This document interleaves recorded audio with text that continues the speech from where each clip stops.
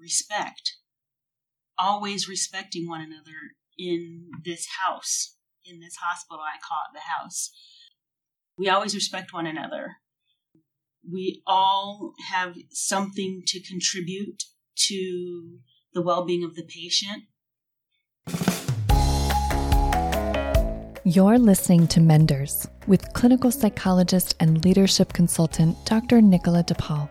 Each week, get a dose of real-world inspiration from free-thinking leaders, top clinicians, healthcare innovators, and myself.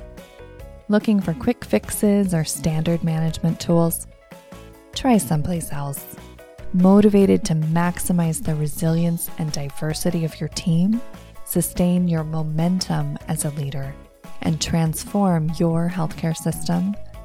Welcome to Menders.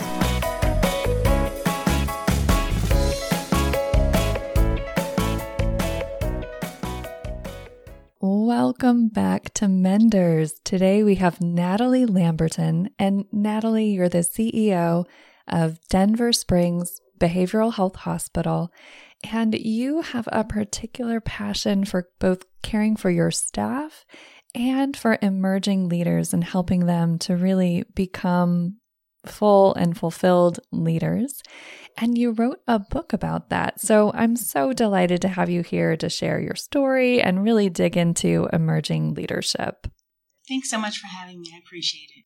Oh, it is my absolute honor. So I wondered if you could just start us off by sharing a bit about you and your story. When you and I met before, you were sharing about what it was like to be a young Black woman executive in a very white, older male world. And I'd love to just have you share a bit about what that was like for you. You know, I was thinking about that question, and my first CEO job, I was 29, and I was in a rural critical access hospital in Colorado in a town of 800 people. And I think I was the only African American in the town. And going to meetings and things across the country and all of that, my counterparts or my contemporaries were more seasoned white males. And so it was sometimes very tough and lonely and isolating to be kind of in that situation.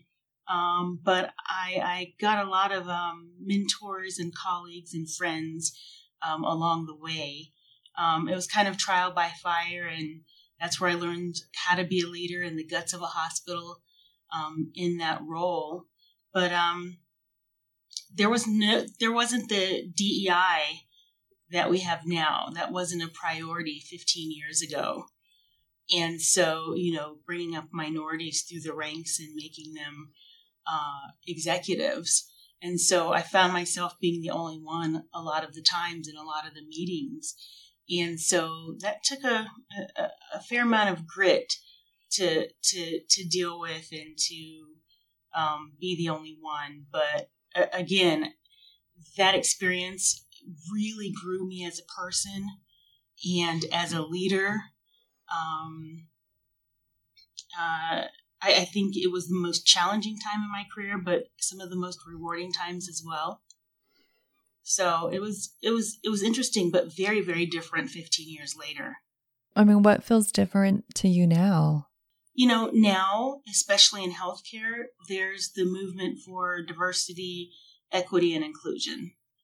And people are aware of growing people from within their organizations or bringing in people from the outside that are of color, that have the credential and the pedigree in order to do the jobs. And it's top of mind, that diversity and understanding that diverse backgrounds and diverse ways of thinking really brings about better organizations, because that diversity of thought and diversity of culture oftentimes is what reflects the community that we serve.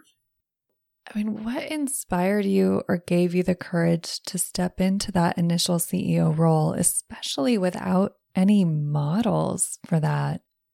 Well, I did somewhat have a model. I had a mentor and a preceptor. I did a administrative fellowship the year prior, after grad school, getting my MBA, MHA, and I was able to shadow a man by the name of Roland Stacy for a year, who was CEO of Poudre Valley Health System then at the time in Fort Collins, Colorado. And so I shadowed him for a year, and I really learned how to be a CEO from him. Came in and all of that.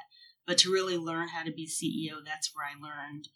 And then that system plucked me out of Fort Collins and put me into this rural facility.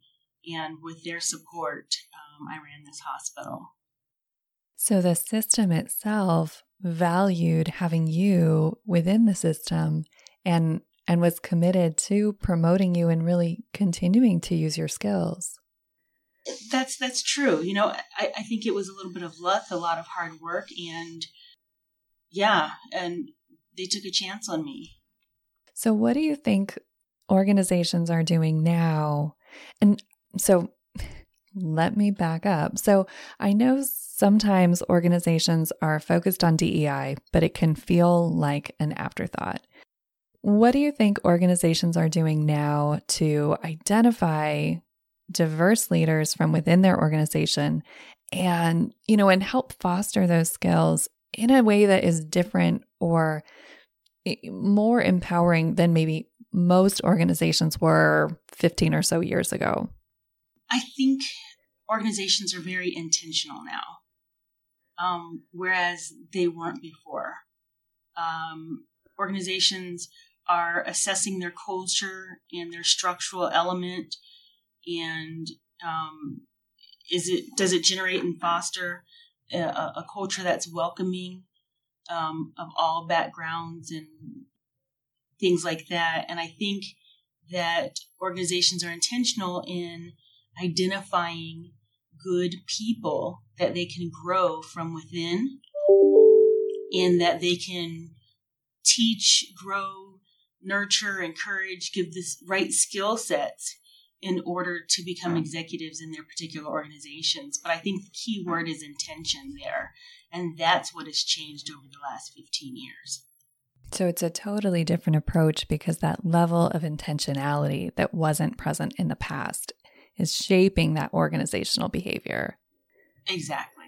Beautiful. So I'm curious, I know you have a passion for emerging leaders. So how do you approach those leaders within your system or start to identify them with that level of intentionality? I round a lot. I go out and I meet and greet my staff, and I know them personally and I know them by name. And I really have conversations with them and say, where do you want to go in this organization? What ultimately do you want to be? Are we providing you with the education and the opportunity to gain the skill sets that you want in order to work in this organization? Do you want to be a leader in the organization? It's really having intentional and open and honest conversations about where would you like to go in this organization and how can we get you there?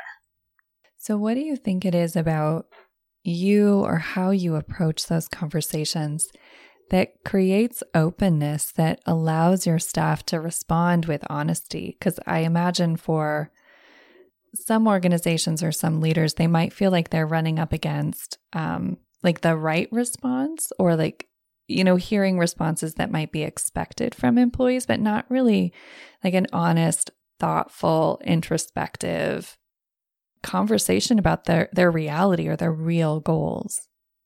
It's interesting. The more senior executive you get, the harder it is to garner honest feedback from your employees. And that's just kind of the reality of it. Employees don't necessarily want to tell you exactly what they're thinking, and certainly they don't want to be critical necessarily of the CEO. But I make it a point to, I think trust is the key word, to gain their trust and to really have them understand that I'm there for them. I don't have employees that work for me. I work for my employees, and I kind of have a servant leadership kind of philosophy. So they realize and know that I work for them. I come in here every day and say, what barriers can I take away and what resources can I give you? And singing that same song and walking that walk and being honest and true within that and growing those meaningful relationships and growing that trust. Then when you sit down and have these conversations, they tend to be quite candid with me. And that's really refreshing. And I say, what do you want to be when you grow up?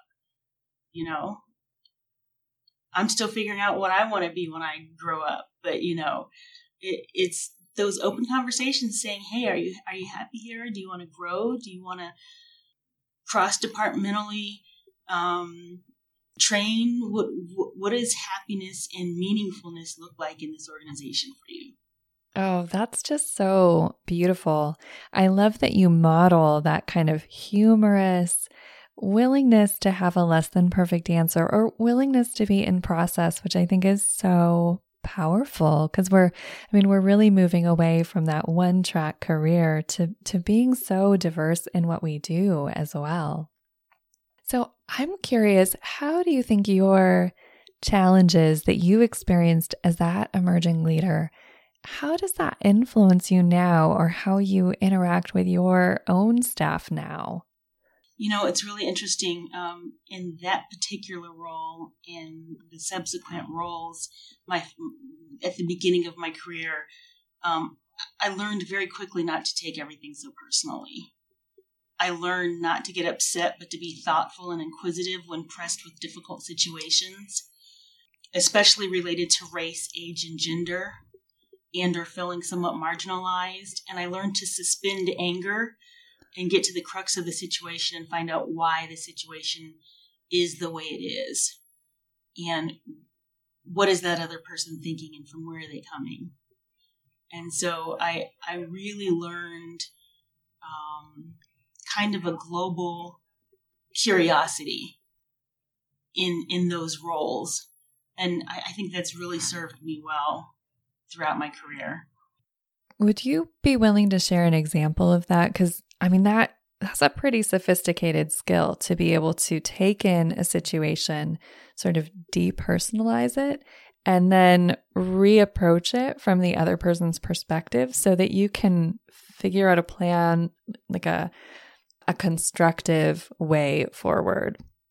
I do. I once had in one of my organizations an HR director call me colored. And instantly I was upset. And then I looked at her and her face was so innocent without having known she offended me whatsoever. And I just said, did you just call me colored? And she said, well, yes. And I said, you know, that's a little behind us now. And it's Black or African American that you should probably use moving forward.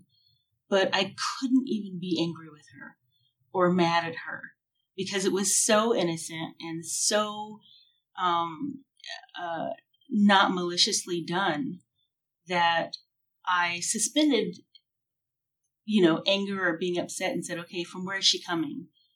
And there weren't many African Americans in town, if any at all, but myself.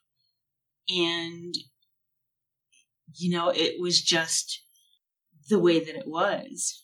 And so I knew that it didn't come from maliciousness and it was an opportunity for a learning moment. So you were really able to kind of see past the surface level of what she said to see her and then help her to learn and grow from that. Exactly. That's a really empowering and I think very gracious way to handle that.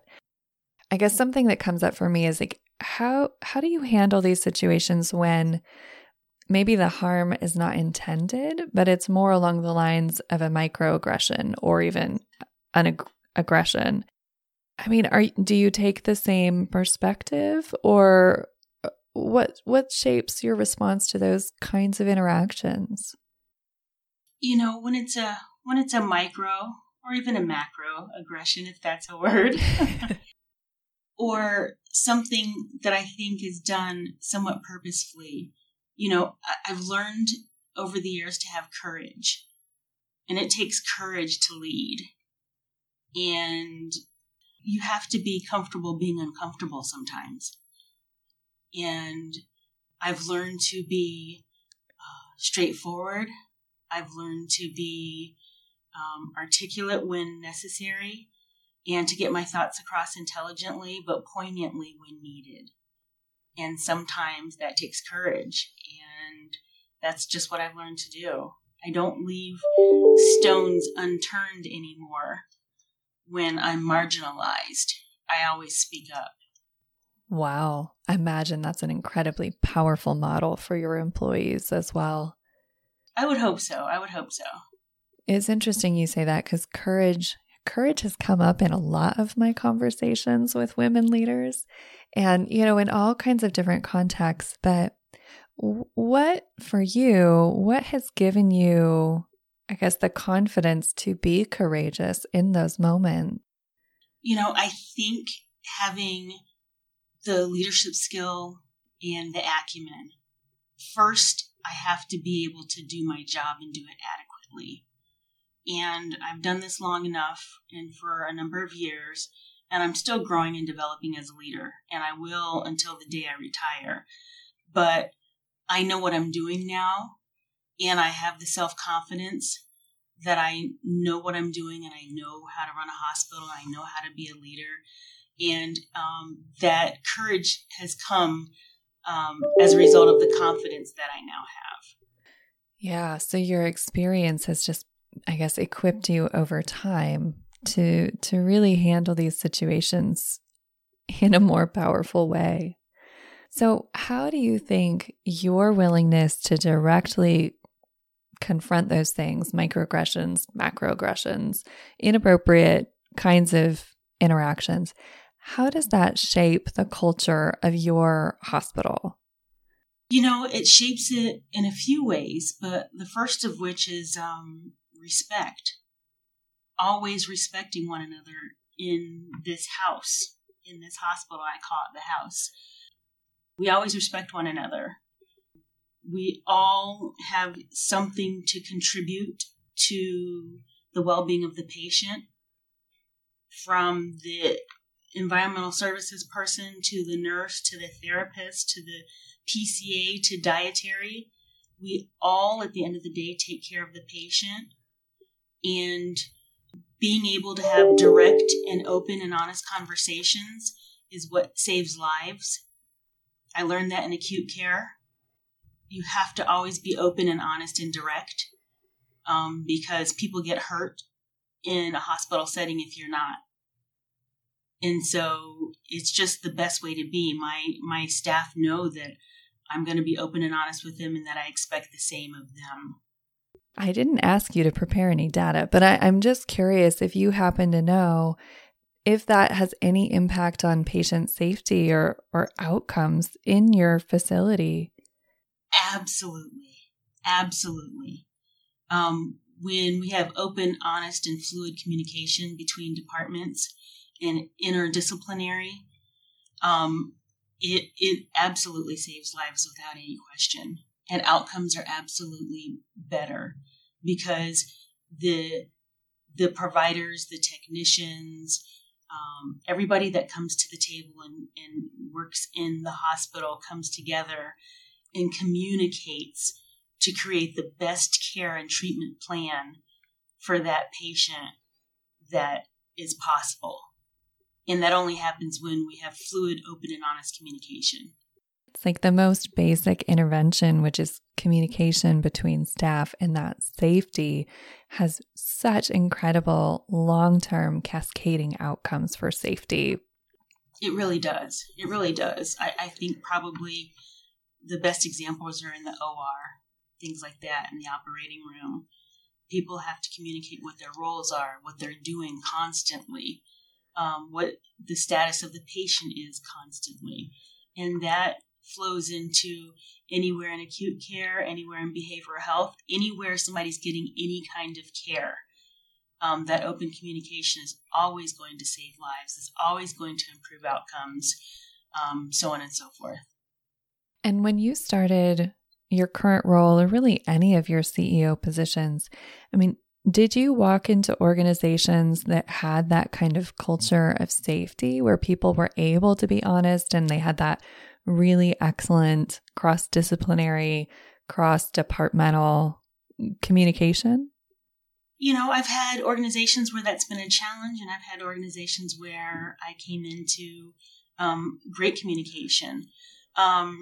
We tend to want to work in silos sometimes in healthcare, and we really have to push ourselves to be interdepartmental and to get one department to speak to another and on a constant fluid basis. But I think I've been in a good position in most organizations. There has been fluid communication. But when I come in as a CEO, I continue to grow and develop that and model that as much as possible. And how do you go about doing that? Is that something that you bring up really explicitly? Or, I mean, how do you introduce that as being so fundamental? I am pretty explicit about it. I talk about it. I have conversations about it. I say, hey guys, we're doing no one any favors by working in silos. Is this department talking to this department? What are the relationships like? Are they meaningful relationships, and are they collegial relationships? Who all is touching the patient here? And what is your role in the care of that patient? And have you talked to your colleague and your counterpart? Because everybody has a piece of the puzzle when taking care of that patient. And we need all of the pieces of the puzzle. Here in behavioral health, we have nursing and we have RNs and we have something called PCAs, care assistants, for kind of like a CNA in acute care. And they have some of the most vital information. They have to do 15-minute checks every 15 minutes on the patient. They know if the patient got a telephone call that upset them. They know if the patient has been isolating. They know all these things. And they're a basic tech. However, they have so much vital and fundamental information that they need to share with the docs, the nurses, the providers, everyone. When I work with teams in distress, one pattern that I often see is whoever has the least power in the system, whether it's the nursing assistant or a scheduling assistant, someone or environmental services, housekeeping staff, there's usually some kind of disconnect between that lowest level and the clinicians or the people in slightly more, glamorous or recognized positions. And it's so interesting to me because it does seem like those teams or organizations cannot move forward in constructive ways until they resolve that and build relationships at that, like a bridge of relationship between the lowest level employees and the higher employees, but going all the way up, all the way to the executive leadership level and then back down again. Right. My dream, I always say my dream is somebody walks into my hospital and asks anybody in the hospital, what do you do?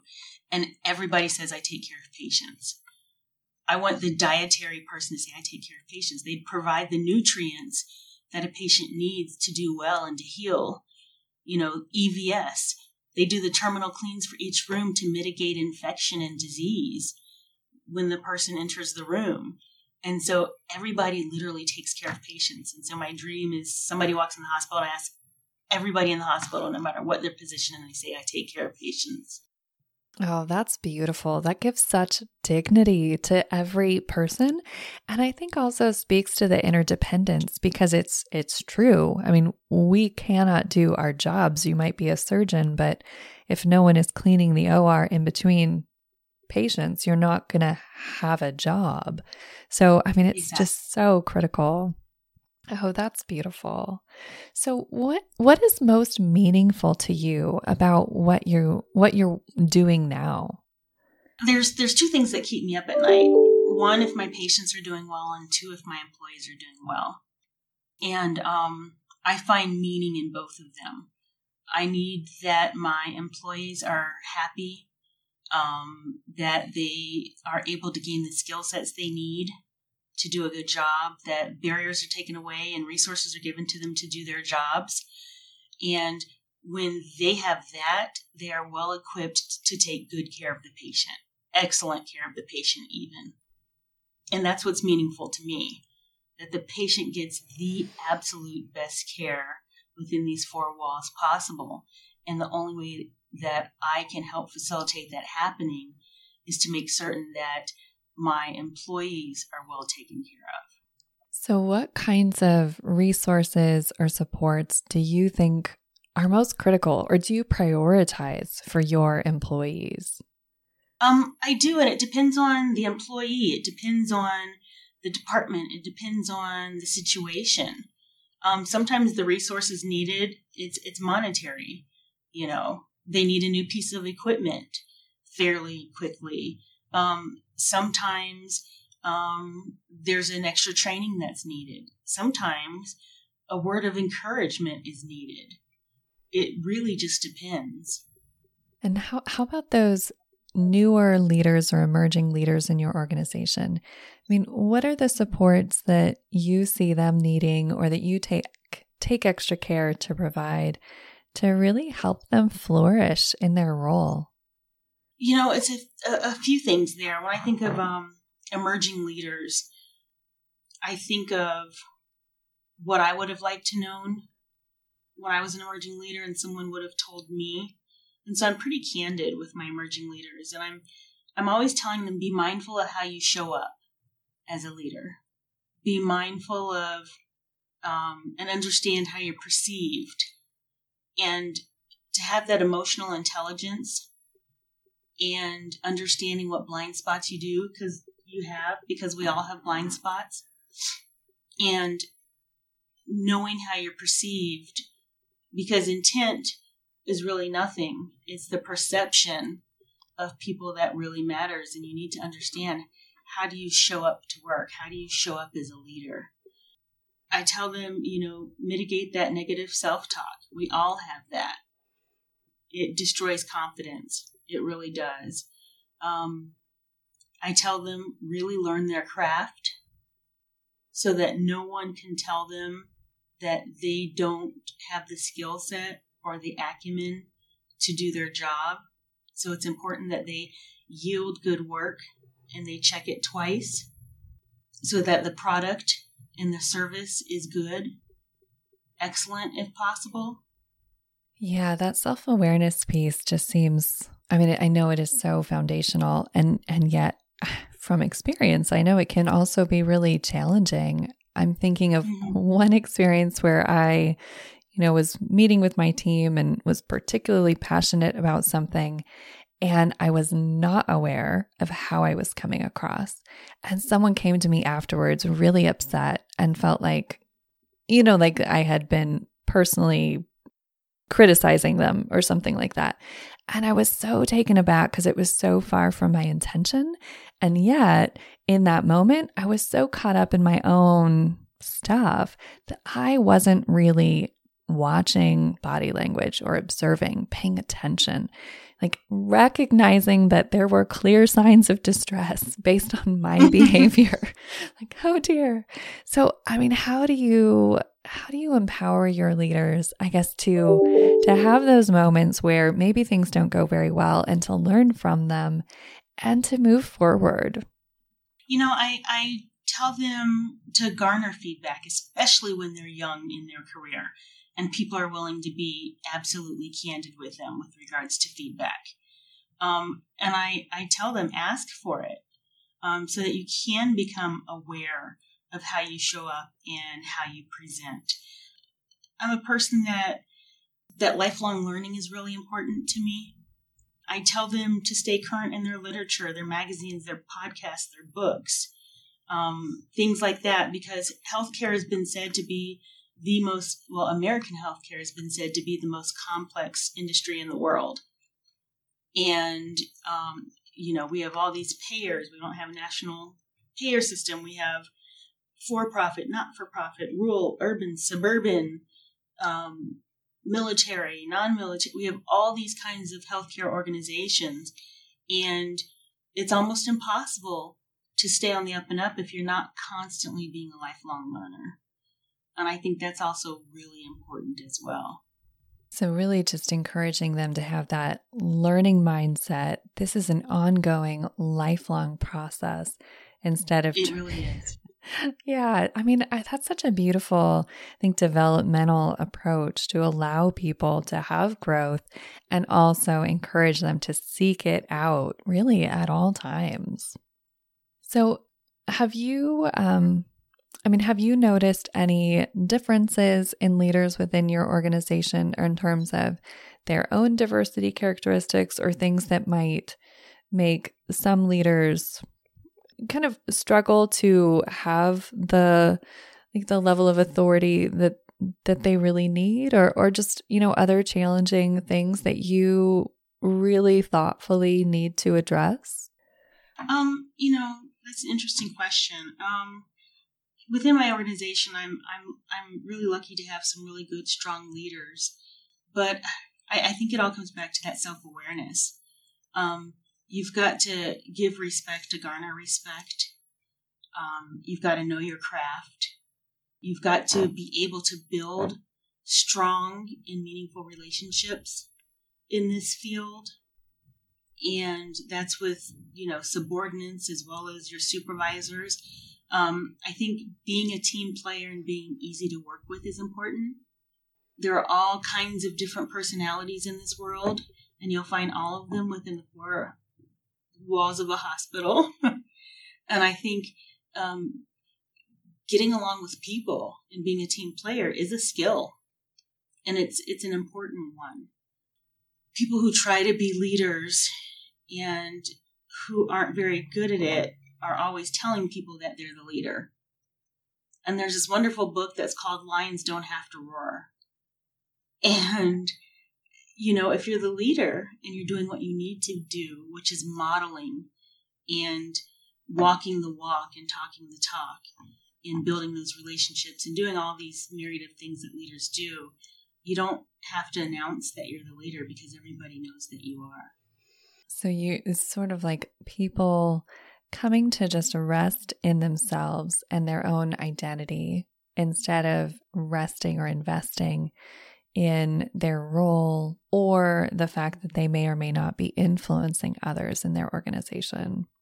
Right. And, nobody's going to be the exact same type of leader as the next person.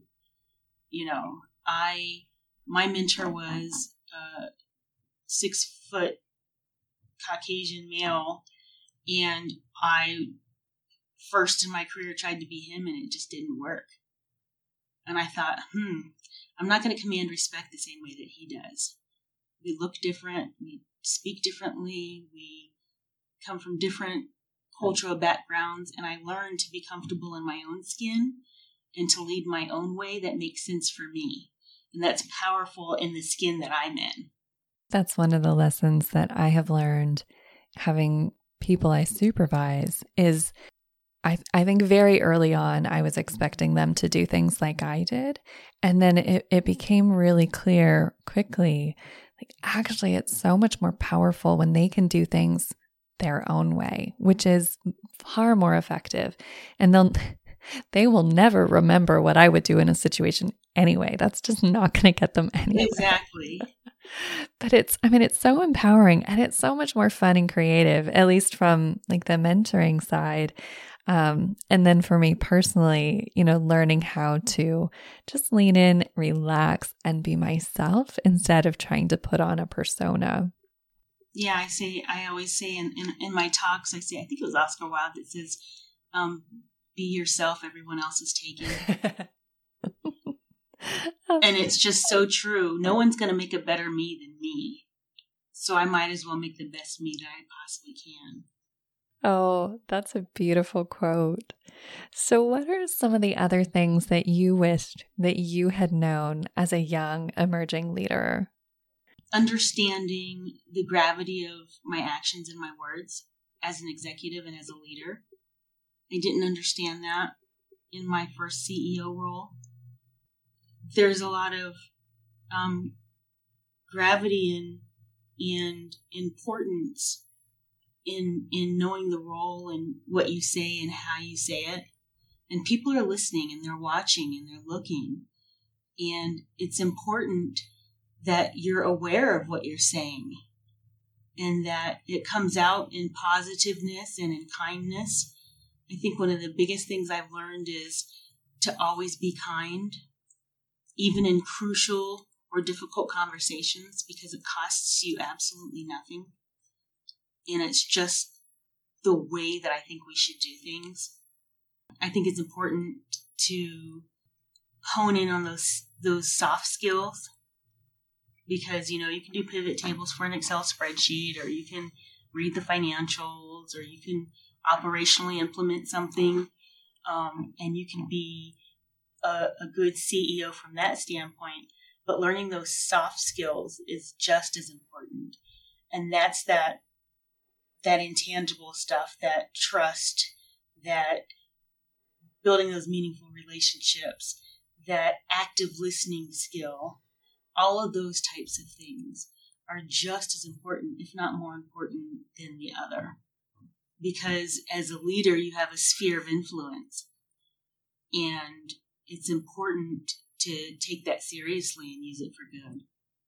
I'm really hearing that theme of intentionality that you mentioned earlier. It's so powerful. So is there one example of a pretty major systemic or organizational challenge that you ran into that you were able to overcome? I think in a previous organization, there was a culture of providers not necessarily communicating adequately with staff. And it was a big issue. And I had to facilitate those relationships being built. And it's important that the providers and the nurses and the therapists and everyone, they know each other well enough to be able to work together, to be able to communicate, and to be able to take care of the patient in the best way possible. And so I would say in my career, the biggest hang-ups or the biggest barriers have been that lack of communication and having to facilitate that to have happen. So can you just say a little more about, what you did or how you approached that to create change or transformation in how people were communicating? I know that is, honestly, communication challenges are like the number one complaint of all hospital employees everywhere. Yes. I literally had them sit down and talk to one another. And we had different team meetings and interdisciplinary team meetings. And we had lunch and learns, and we had just any opportunity for them to get together. Once you know somebody's kid's name, it's really hard not to communicate with them or to dislike them. Once you know what their hopes and their dreams are, and you know what's important to them, it's really hard not to continue to grow that relationship or to not communicate with them, because you know them as an individual and as a human being at that point. So it was a lot of sitting down and just getting to know each other. So going back to the absolute basics, those foundational relationships. Oh, that's beautiful. And I love that you had so many different strategies for getting people into the same room together. It's not just, something formal, but all these different ways to help them rub shoulders. Exactly. And then, at the end of the day, you can always have the conversation around the patient, because everybody's there in some way, shape, or form to change a person's life. And so when you hear, well, why did you get into medicine? Why did you get into medicine? Well, what prompted you? What prompted you? You learn those stories and those commonalities, and people tend to come together when it's around the patient. Bringing people together with that shared mission or shared values, shared purpose. Yeah, for me, that's really where community engagement starts, and creating a community is how, bringing people together and helping them see what they have in common and then how they can move forward from there. Exactly. So do you have any final tips that you'd love to share with women leaders, with emerging leaders? I think don't sacrifice your dignity or integrity ever. Like I said, people are watching and they want to know sometimes people will observe what you will tolerate and what you won't tolerate. And so it's important that you don't tolerate things that are destructive or inappropriate or things like that, because people are watching and they're watching your integrity. I think it's important to know that on your worst day, and you'll have that, you're still adequate. It's important to know that if you find yourself in a position of executive leadership, that it's likely you worked really hard to get there. And so on your worst day, you're still adequate. You still deserve to be where you are. That doesn't mean you don't work hard. That doesn't mean you don't continue to be a lifelong learner. But sometimes your confidence can be shaken. And you need to remember that you worked hard to get where you are, that you need to continue to hone and to work on your skill sets and to do your own professional development as you go through your career. Professional development is absolutely key. And there's so many ways to get it these days, that your skill set is the management of people and the management of operational things and the management of dollars. And you need to be able to manage all of those in a way that makes sense, that behooves the staff, that behooves the patient in the end. But that's your skill set, and you need to hone that. Those are beautiful words of encouragement. So my final question for you is, what keeps you connected to joy in your work every day? I think fitness and staying strong is important. I like to work out. I love to read. Stretching the mind, the brain, the body, all of that kind of thing gives me the energy to do the hard work that we do as executives. I find joy and meaning from mentoring. They teach me as much as I teach them. And I'm constantly learning from my mentees. And being sincere in relationships where I can be a sounding board and to help people grow, I think I get a lot of meaning from. Well, thank you so much for sharing that and for sharing your time and wisdom and experience. I'm so privileged and honored. Well, thank you so much for your time. It's been fun. I appreciate it. Oh, my pleasure. Thank you for listening to Menders. If you enjoyed this episode, please take a moment to subscribe, leave a review, and share this episode with a friend. And don't forget to head on over to mendinghealthsystems.com to get started creating cultural transformation for your healthcare team today. Let's create transformation magic.